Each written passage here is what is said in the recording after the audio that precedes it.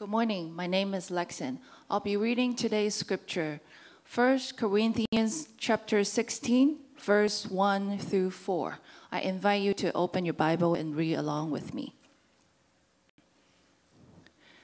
Now concerning the collection for the saints, as I directed to the churches of Galatia, so you also are to do. On the first day of every week, each of you is to put something aside and store it up, as he may prosper, so that there will be no collecting when I come. And when I arrive, I will send those whom you accredit by letter to carry your gifts to Jerusalem. If it seems advisable that I should go also, they will accompany me. This is God's word.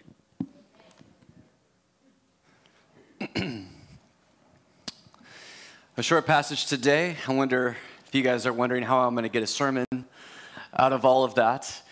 But yeah, today we are back in 1 Corinthians, and we are in our last chapter, chapter 16. So it's been, I think, over a year since we've been going through this book. So love seeing how the Holy Spirit has been working through this book, through all the different topics.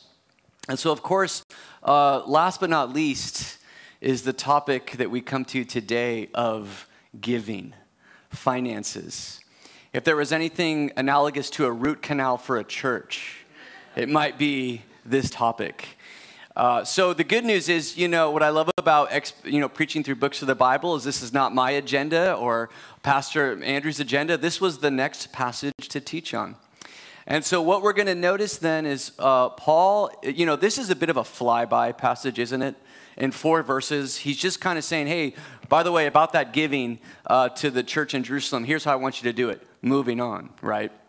Well, it turns out this was a little bit of a landmine for the Corinthian church because they struggled to follow through on a commitment they had made to give to the poor Christians of Jerusalem. And the reason we know that is because Paul wrote a second letter, 2 Corinthians.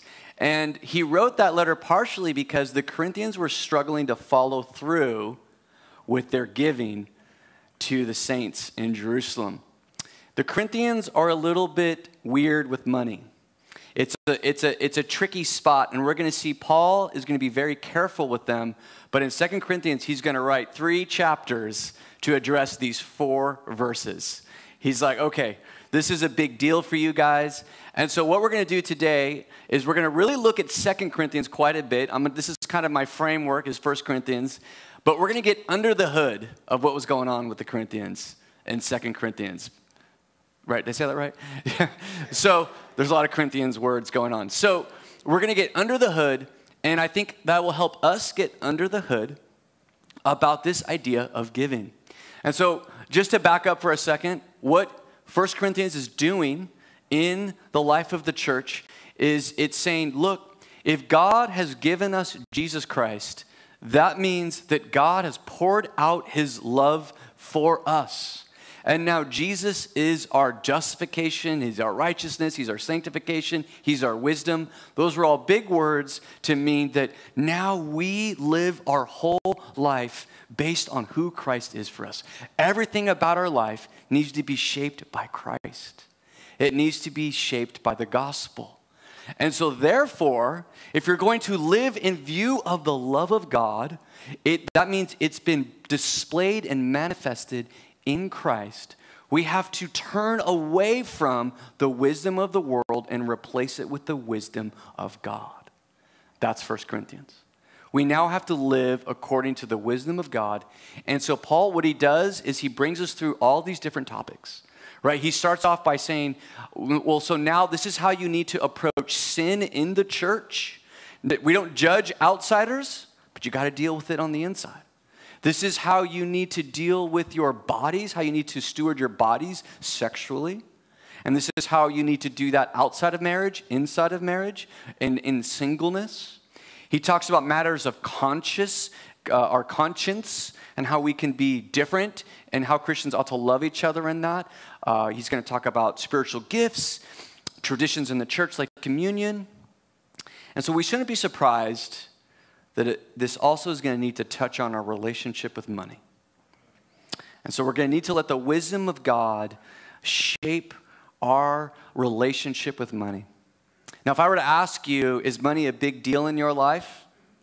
Probably most of us would say yes, right? And even if we wouldn't say that, for every single one of us, money is this constant presence in our life that we have to manage it.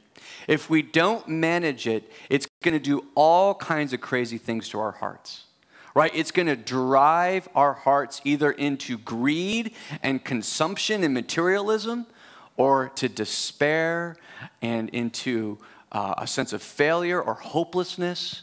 And so we have to manage this. We have to dig in. Did I call it a root canal? We have to kind of get into the root of this. And it can be hard. We don't want to go there. But I think, and this is my encouragement from reading the example in Scripture, is that money can be an amazing source of the power of God in our lives. And so what we're going to see in the New Testament is Paul's going to say that the way that God works through giving and the way Christians steward their money is a manifestation of grace. And it leads to praise and thanksgiving. And so I want us to be encouraged that the way we as a church and the way you steward money can be a very visible representation of God's grace amongst us. We should be eager to see that and want to be a part of that. So I hope that's what we can do today. And so we're going to look at kind of what is the heart of a giver that is shaped by the gospel. So gospel-shaped giving, what is the heart of the giver? We're going to look at what is the need for giving, so the external needs that are pressing on believers. And then what is the power to give? What empowers us to do this work of giving? So I want to start off, when I talk about the heart of the giver, my first point here is that the gospel calls us to a willing giving of our finances. A willing giving. What I mean by this is that our desire to give as Christians needs to be generated from our own internal motivation, not coerced by spiritual leaders or other external factors. So we actually see this here in this passage. So in verse 2, it says, on the first day of every week, each of you is to put something aside and store it up as he may prosper, so that there will be no collecting when I come. So notice that's kind of an interesting point he's making. I don't want to collect when I want you guys to do all this giving before I show up. So it's just ready to go. And why is that important? Well, he reveals a little more in 2 Corinthians. Look what he says here. He says, so I thought it necessary to urge the brothers to go on ahead to you and arrange in advance for the gift you have promised, so that it may be ready as a willing gift, not as an exaction. And so do you see how careful Paul is being with this gift? So the Corinthians have committed to helping the saints in Jerusalem. The saints in Jerusalem were very poor. They were persecuted. They were struggling. And the Corinthians had gotten on this movement to want to help them. So this is their own desire. They have made a commitment, made a promise. And so Paul is wanting them to walk in that promise. And so he's going to be very careful with how he encourages them in that work. Again, he takes 3 chapters to encourage them to follow through without coercing them to follow through. And so what I want to answer is, why is he so careful?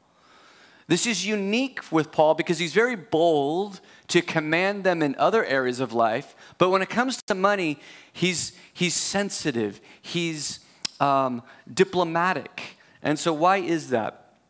And so if we go back to 2 Corinthians, he's going to give the example of a different church, the Macedonian church. So the Corinthians are in Greece, Achaia. Macedonia would be like Thessalonica and the Philippian church. So he says this, for they gave according to their means, as I can testify, and beyond their means of their own accord, begging us earnestly for the favor of taking part in the relief of the saints. And so let's just capture that. The Macedonians gave beyond their ability. They were begging to help with the needs. Isn't that amazing? And in fact, I didn't read this, but it says out of a severe test of affliction and poverty, they wanted to do this. They were struggling themselves. They were in pain. They didn't have a lot of abundance, unlike the Corinthians, by the way, who are well off. And yet here they are wanting to give. And this is not as we expected. Paul was not expecting this, but they gave themselves first to the Lord, and then by the will of God to us. And so Paul, when he looks at giving, when he looks at what the Macedonians was doing, he sees something amazing. He says their giving was an overflow of them giving themselves to the Lord. And so giving needs to be willing and not coerced, because it is an overflow of our relationship with Christ. And so that is why this is willing giving is gospel-shaped giving. Because when it comes to your money, God is not inviting you into a religious obligation. He is not inviting you to participate in some kind of religious tradition. He is first and foremost inviting you into a relationship with Him. And so the gospel is saying, I want you to come and know me by my grace, that I love you, that I died for you. I want you to know my love. And so any giving needs to be just a result of that relationship. And Paul says that's sacred. I don't want to mess with that. And so that makes giving a very unique work of grace amongst us, because there are other areas of our life where Paul is going to command us. We're commanded to even rejoice. But when it comes to money, he says that just has to be between you and God. And so that makes it a special act of grace when we give, that is completely between you and God. No one is commanding you to do that. That is a powerful reflection of the gospel. A beautiful reflection of the gospel that really only giving has that place. A lot of other things are commanded, but giving is unique, where Paul is like, whoa, this is just between you guys, and I'm just wanting to steward that. That's amazing. That is gospel-shaped giving.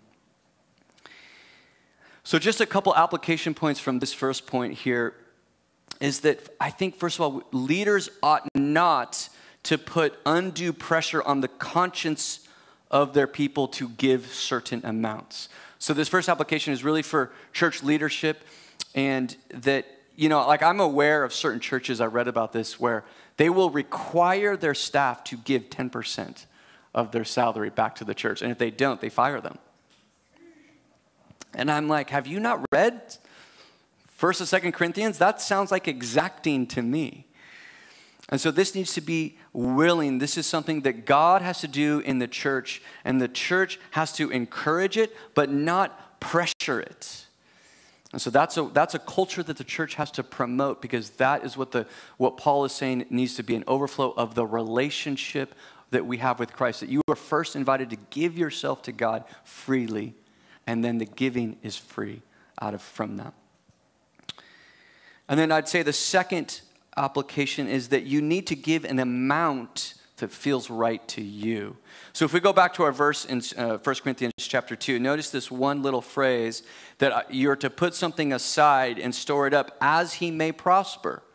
That's saying you need to do an amount that works for what God has given you.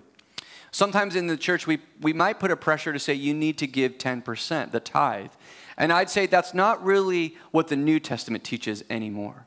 You just need to give according to what you feels right between you and the Lord. And that might be 10%, it might be less, it might be more.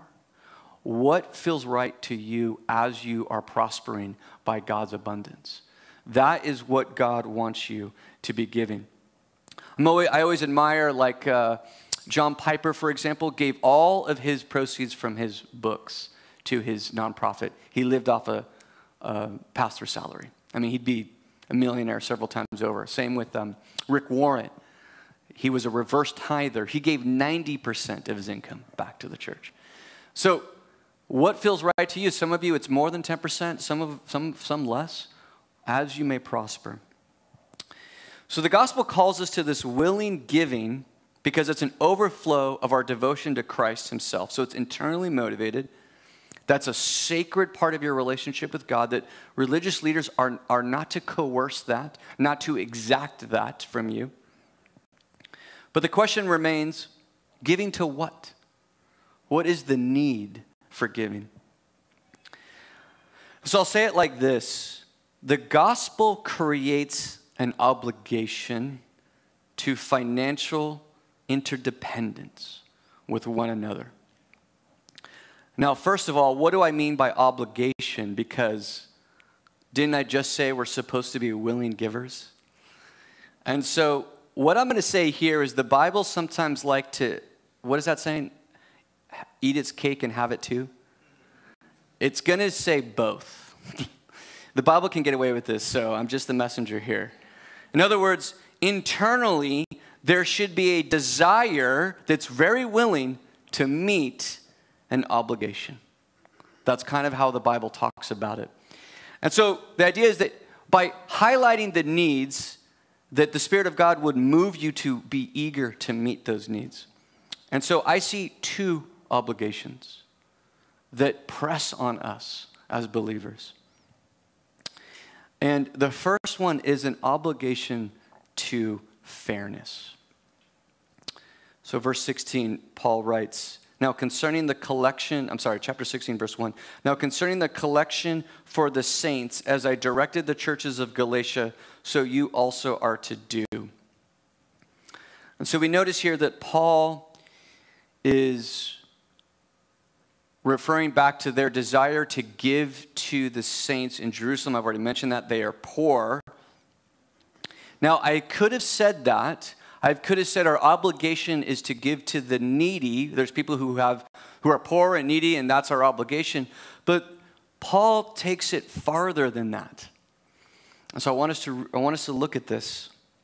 So here the Corinthian church, they're struggling to give their gift. So there's the poor in Jerusalem, and they're struggling to give. And I wonder, why might they be struggling to give? I don't really know. Paul doesn't say exactly, although he seems to indicate that maybe there was a sense of, hey, we've worked for this. Why should we give to people who are struggling? I mean, if they haven't earned it, they haven't earned it. We've earned it. Do you think that could be a struggle with giving that maybe we can relate to a little bit, coming from capitalistic society? If you earn it, you keep it. And so let's just see what he says here. So skip the next verse. Let's see where we're at here. No, the next verse?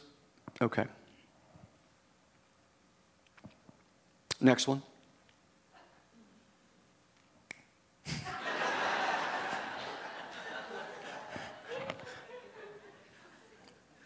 So we want verse 13 to 15.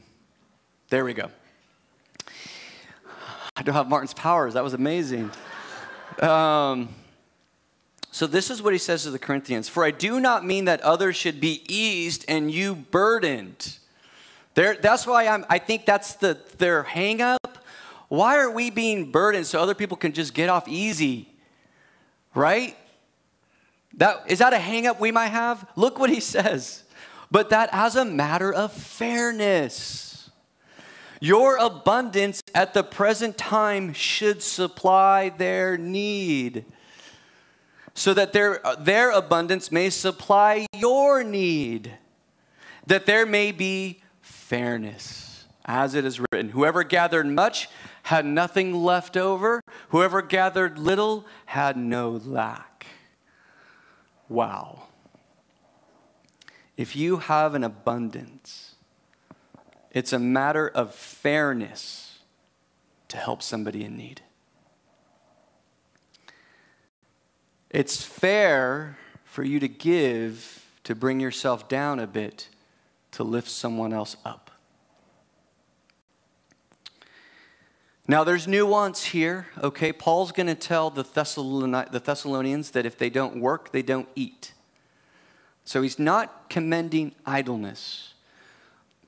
But that's another matter of gospel motivation, that we ought to work and not just be idle and live off of. And this is what Paul's, it's not about easing people who just don't want to work. That's not what this is. But there are people who are sincerely working, sincerely struggling, and they're financially struggling. And those of us in abundance, Paul says, there is a matter of fairness here. So again, our capitalistic thinking, there's nothing wrong with capitalism. It is a good system of commerce, right? It gives us freedom to work and earn money. That's fine. But what I am cautioning us, and I think what the Spirit is challenging us today, is you have to be careful of the attitude that can produce.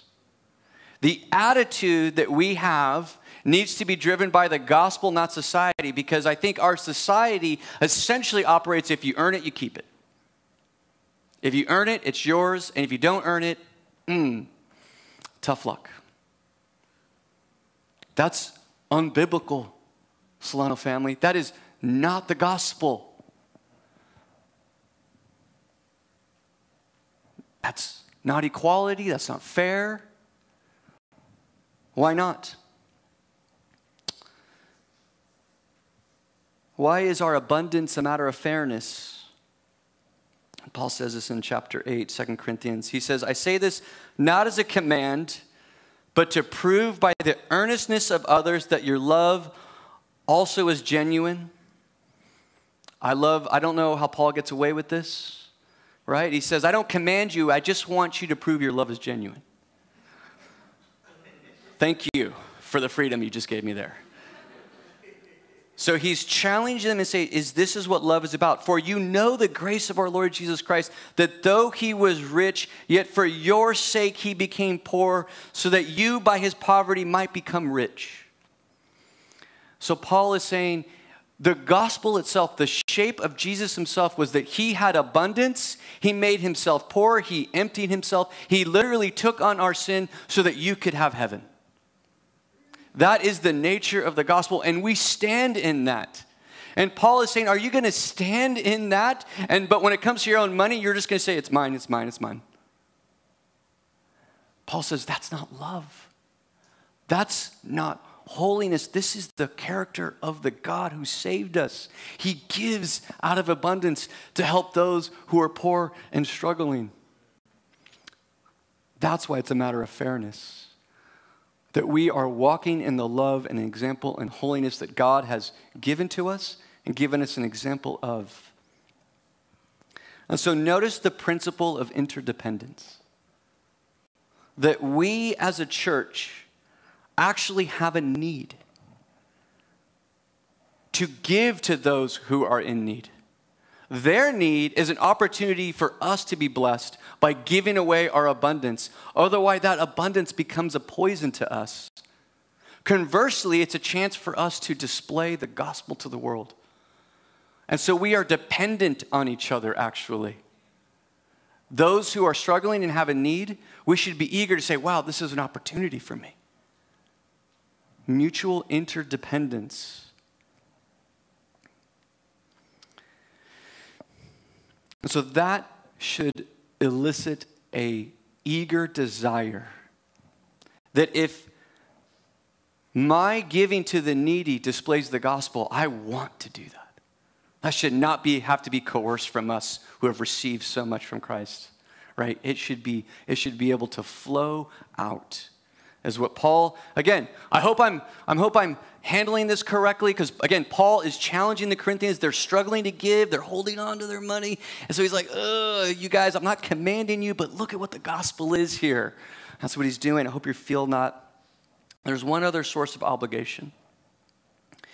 And that is the obligation to provide material benefit to those who supply us with spiritual benefit. That's the second clear obligation Paul articulates. So again, going back to the giving of Jerusalem to the poor saints, what's interesting is not only do they have a need, Paul actually, this is in Romans, look at how he talks about this. By the way, it turns out that the Corinthians gave their gift. Woohoo! Praise God. So Paul, it worked. Whatever he was saying worked. They gave their gift. And here's what he says in Romans. He says, at present, however, I am going to Jerusalem, bringing aid to the saints. For Macedonia and Achaia, that's the Corinthians, have been pleased to make some contribution for the poor among the saints at Jerusalem. For they were pleased to do it. Do you see yay, they wanted to do it. And indeed, they owe it to them. There's the cake and eating it too. For if the Gentiles have come to share in their spiritual blessings, they ought also to be of service to them in material blessing. So what that's saying is that because the gospel came out of the Jews at great cost to the Jews, especially the Christians who believed and then spread it, Paul is saying you actually kind of owe them because of how they blessed you spiritually with the gospel. That's what he's saying. And so he's going to articulate that more clearly to the Corinthians. He says, if we have sown spiritual things among you, is it too much if we reap material things from you? If others share this rightful claim on you, do not we even more?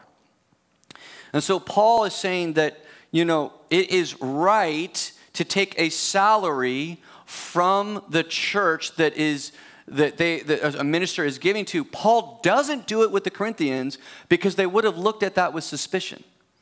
And he says, I'd rather die than make you suspicious of my reason for sharing the gospel. I'm giving this freely. I'm boasting in it. So I'll go ahead and be a tent maker because I don't want to mess up your perception of why I'm doing this. But he's saying, but the church that matures in the wisdom of God ought to supply those needs. And so, again, notice the principle of interdependence. That the pastors and the staff were working to provide teaching and paths for growth and spiritual work, and you are helping to meet our material needs, putting food on our table. We need that. We need each other. It's mutually independent, and it produces what Paul says is mutual thanks and praise and worship. That is a powerful bond that God wants a church to have with its spiritual workers. And so this is what he says in Philippians 4. Philippians, by the way, not only helped with the giving to the saints, they also provided for Paul financially. They're one of the few churches to actually do that. They were happy to actually give him money personally as well as to the relief of the saints. He says, I have received full payment and more. I am well supplied, having received from Epaphroditus the gifts you sent, a fragrant offering, a sacrifice acceptable and pleasing to God. And so when Paul looks at that, he sees worship and praise. He sees God at work, mutual thanksgiving and joy. Just read Philippians. Watch how affectionate he is with them, how much he appreciates them and they appreciate him. That is a healthy, good interdependence that God wants us to feel as we labor together. I appreciated, I don't know if you guys got to hear Nathan and Dominique Kwan shared their testimony on why they give. They're members of our church. And they said this: rather than seeing the church as a place to consume, we want to see it as a place to contribute. And by giving, we enable others to use their gifts in ministry. And so what they're saying, I think, connects here is they're saying, when we give, we immediately feel the joy of how that helps other people use their gifts. And so they're expressing that interdependence. We have an ability to give, and that we see the fruit of that right away. And so that is pleasing to them. And so that is a willing heart that I appreciate. I know the staff appreciate that. And so that is beautiful. So in the gospel, we begin to live out this interdependence, I'm calling it, so that both givers and receivers experience the power of worship through willing giving and receiving, and that is a work of grace. And so Paul says, let's lean into that. Let's accept that.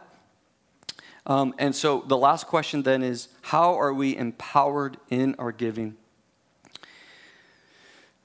And so the gospel shapes our giving to be willing. It creates an interdependence. And lastly, it empowers us to partner with him. The gospel is actually doing the work to empower us. Paul says this again in 2 Corinthians. He says, each one must give as he has decided in his heart. There it is, clear theme, repetition, not reluctantly or under compulsion, but God loves a cheerful giver. And God is able to make all grace abound to you, so that having all sufficiency in all things at all times, you may abound in every good work. God is able to empower you for all works of ministry, everything you do in his name, including your giving. So he's powerfully at work in you. And so I think that means a few things for us. If God is empowering us, that means a few things. First of all, we should view our giving as literally God's grace in your life. When you make a commitment to give, that's God working in your life. That's an act of grace. That's something to celebrate. That's something to cheer and to know that God is working in you. So that's his grace abounding. So that's a cause for cheerfulness, I believe. Secondly, we should expect that God will call us to give in ways that require faith. If it's an act of grace, there are going to be times where God is going to call you to give, and you're going to trust him with that. That's what happened with the Philippians and the Macedonians. They gave according to their means and beyond their means. They saw a need, and they're like, oh my gosh, we want to jump in, and they trusted the Lord with that gift. Just to put some numbers on this, I want to share an example that I experienced and the power of what that did for the gospel. Jamie and I were, for 8 or 9 years, in charge of a college ministry at San Jose State. Cru, some of you know of it. And when you're on staff with Cru, you have to raise your own support personally for our own compensation and our operational expenses for the campus ministry. So every year we would have to, we had the opportunity and privilege to host a fundraiser dinner for people who cared about reaching students in the community, and we would share what God was doing and invite people to support that financially and prayerfully. And I remember there was this young couple in their 20s, and he had a good job, a tech job. So a good job, but for this area, nothing too special, software engineer. And so our first dinner, they gave $5,000. So a young couple in their 20s, $5,000. And I was like, whoa, that's awesome. Second dinner, they didn't give. And I was like, uh-oh, I called them up. Actually, they wrote a note, please call us. I was like, oh no. And I called him, and we were trying to raise $30,000. And he said, how much did you guys raise? And I was scared to tell him. It was I said we raised $12,000. And he said, we'll cover the rest. And I'm like, no, did you hear, math here. Did you hear what I said? He's like, yeah, we'll cover the rest. And I guess him and his wife had prayed and said, whatever that they don't raise, we'll cover. The next year, this is hard to say, they gave $30,000. And then the next year, they gave $5,000 because our vision dinner had raised so much money, they didn't need to give big. So in the course of 4 or 5 years, this couple in their 20s gave over $50,000 to help students come to know Christ at San Jose State. Now, they gave stock, by the way. So this was someone who they realized they had an abundance, and they felt called to give. Now, again, I don't want this to be a pressure on any of you. I don't expect you to give that way, but some of you might. Some of you might be called to and moved to give, and I want you to feel the freedom to do that. I want you to feel the freedom to follow God's promptings, because this world would look at that and be like, you're crazy. And that could be a wet blanket on the power of God's grace at work in you through his blood by faith to give these amazing acts of giving that leads to praise and thanksgiving and worship, because we saw students come to Christ year after the giving started. Is that interesting? Our ministry flourished over the next 4 or 5 years. It coincided with the giving. Now, part of that is because the giving literally helped us just pay for things, but I think more was at work there. I think God was at work in by his power in us as missionaries and in people wanting to support that, God was moving. If God is moving, dollars will follow that. And so we want to be open to God wanting to move, and that's going to mean that he's going to be calling us to give in a way that he's going to empower, which means at times it's going to feel risky. It's going to sting a little bit. I don't doubt that giving $50,000 stung, was hard at times for them, but it was a happy sting. It was one they wanted to give freely between them and God. And lastly, then, if God empowers our giving, we can anticipate our giving will bring about amazing results. And so Paul says this, for the ministry of this service, so he's at the end of his 3 chapters talking about the giving to Corinthians, to the Jerusalem, is not only supplying the needs of the saints, but it is overflowing in many thanksgiving to God. So money is not just money. God is using money. He is increasing worship as we are faithful to give of this gift, faithful to manifest his grace through this very unique way of willing donations to the needy and to the work of God. And so what I want to do is I just want to end by sharing ways to give. Some of you may be feeling like, well, what do I do? You know, how do I give? And some of you, many of you are giving. I'll say this too. I feel encouraged by Solano.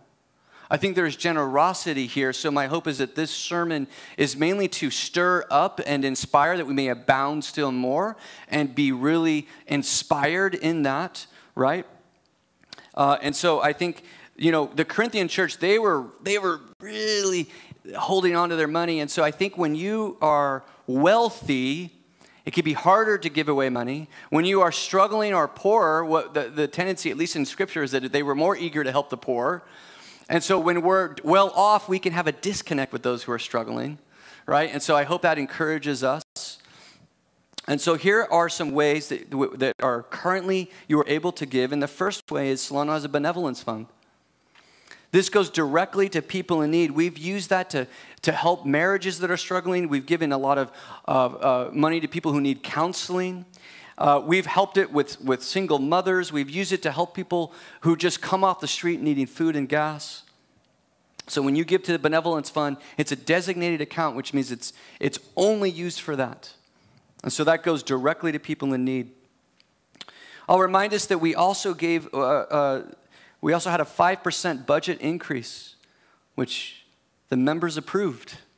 And so that's saying that there is a need for our spiritual workers to increase the cost of living a little bit. And so, you know, Jamie and I, we increased our giving 10% this year.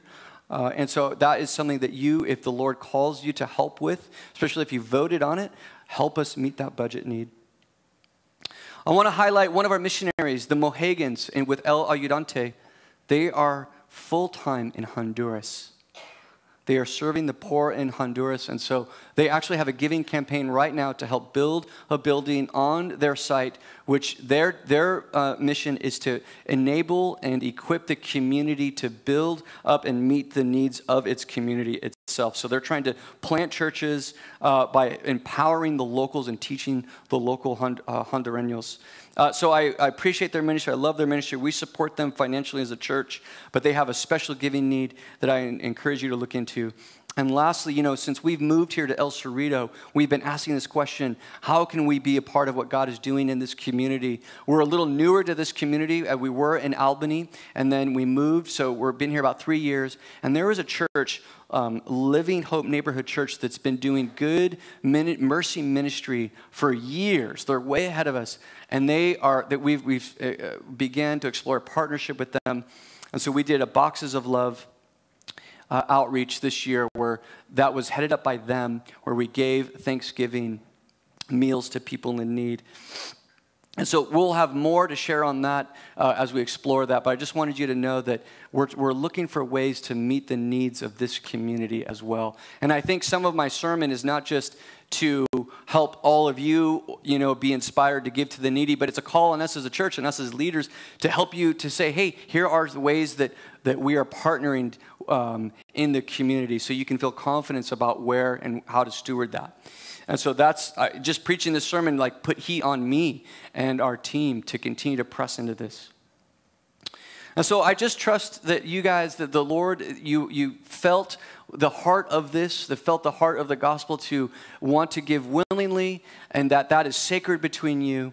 And so this is not a coercive sermon. You let me know if it was, but that the needs are clearly presented to you, and you get a sense of how God will empower you in that good work. And let me pray. Father, I pray that you would take your word as Lydia prayed and let us receive it from you. Lord, I trust that any part of my message that accords with the gospel in your word would be received. Anything that was maybe wrong would be rejected, Lord, that we would walk in the purity of the gospel. Lord, so let us be unified, let us trust you, and let us be interdependent on one another in this area of our finances, Lord. Purify our hearts and let us be sanctified in our view of money, which can have such a stranglehold on our heart, both in fear or in greed. And Lord, let us be cheerfully sanctified in you, Lord, trusting and giving to you out of the abundance that you've given us in a way that we feel good about, Lord, not pressured, not guilty. Lord, I pray you would even raise up some gifts that are extravagant in ways of faith where people are trusting you with that amount. And so some work of grace would be done in that way as well, Lord. And empower those of you who you are calling to give that way. And so, Lord, would you bless your church, bless your kingdom with an outpouring of praise, both in good deeds, good works, and in our giving. We pray this in Jesus' name.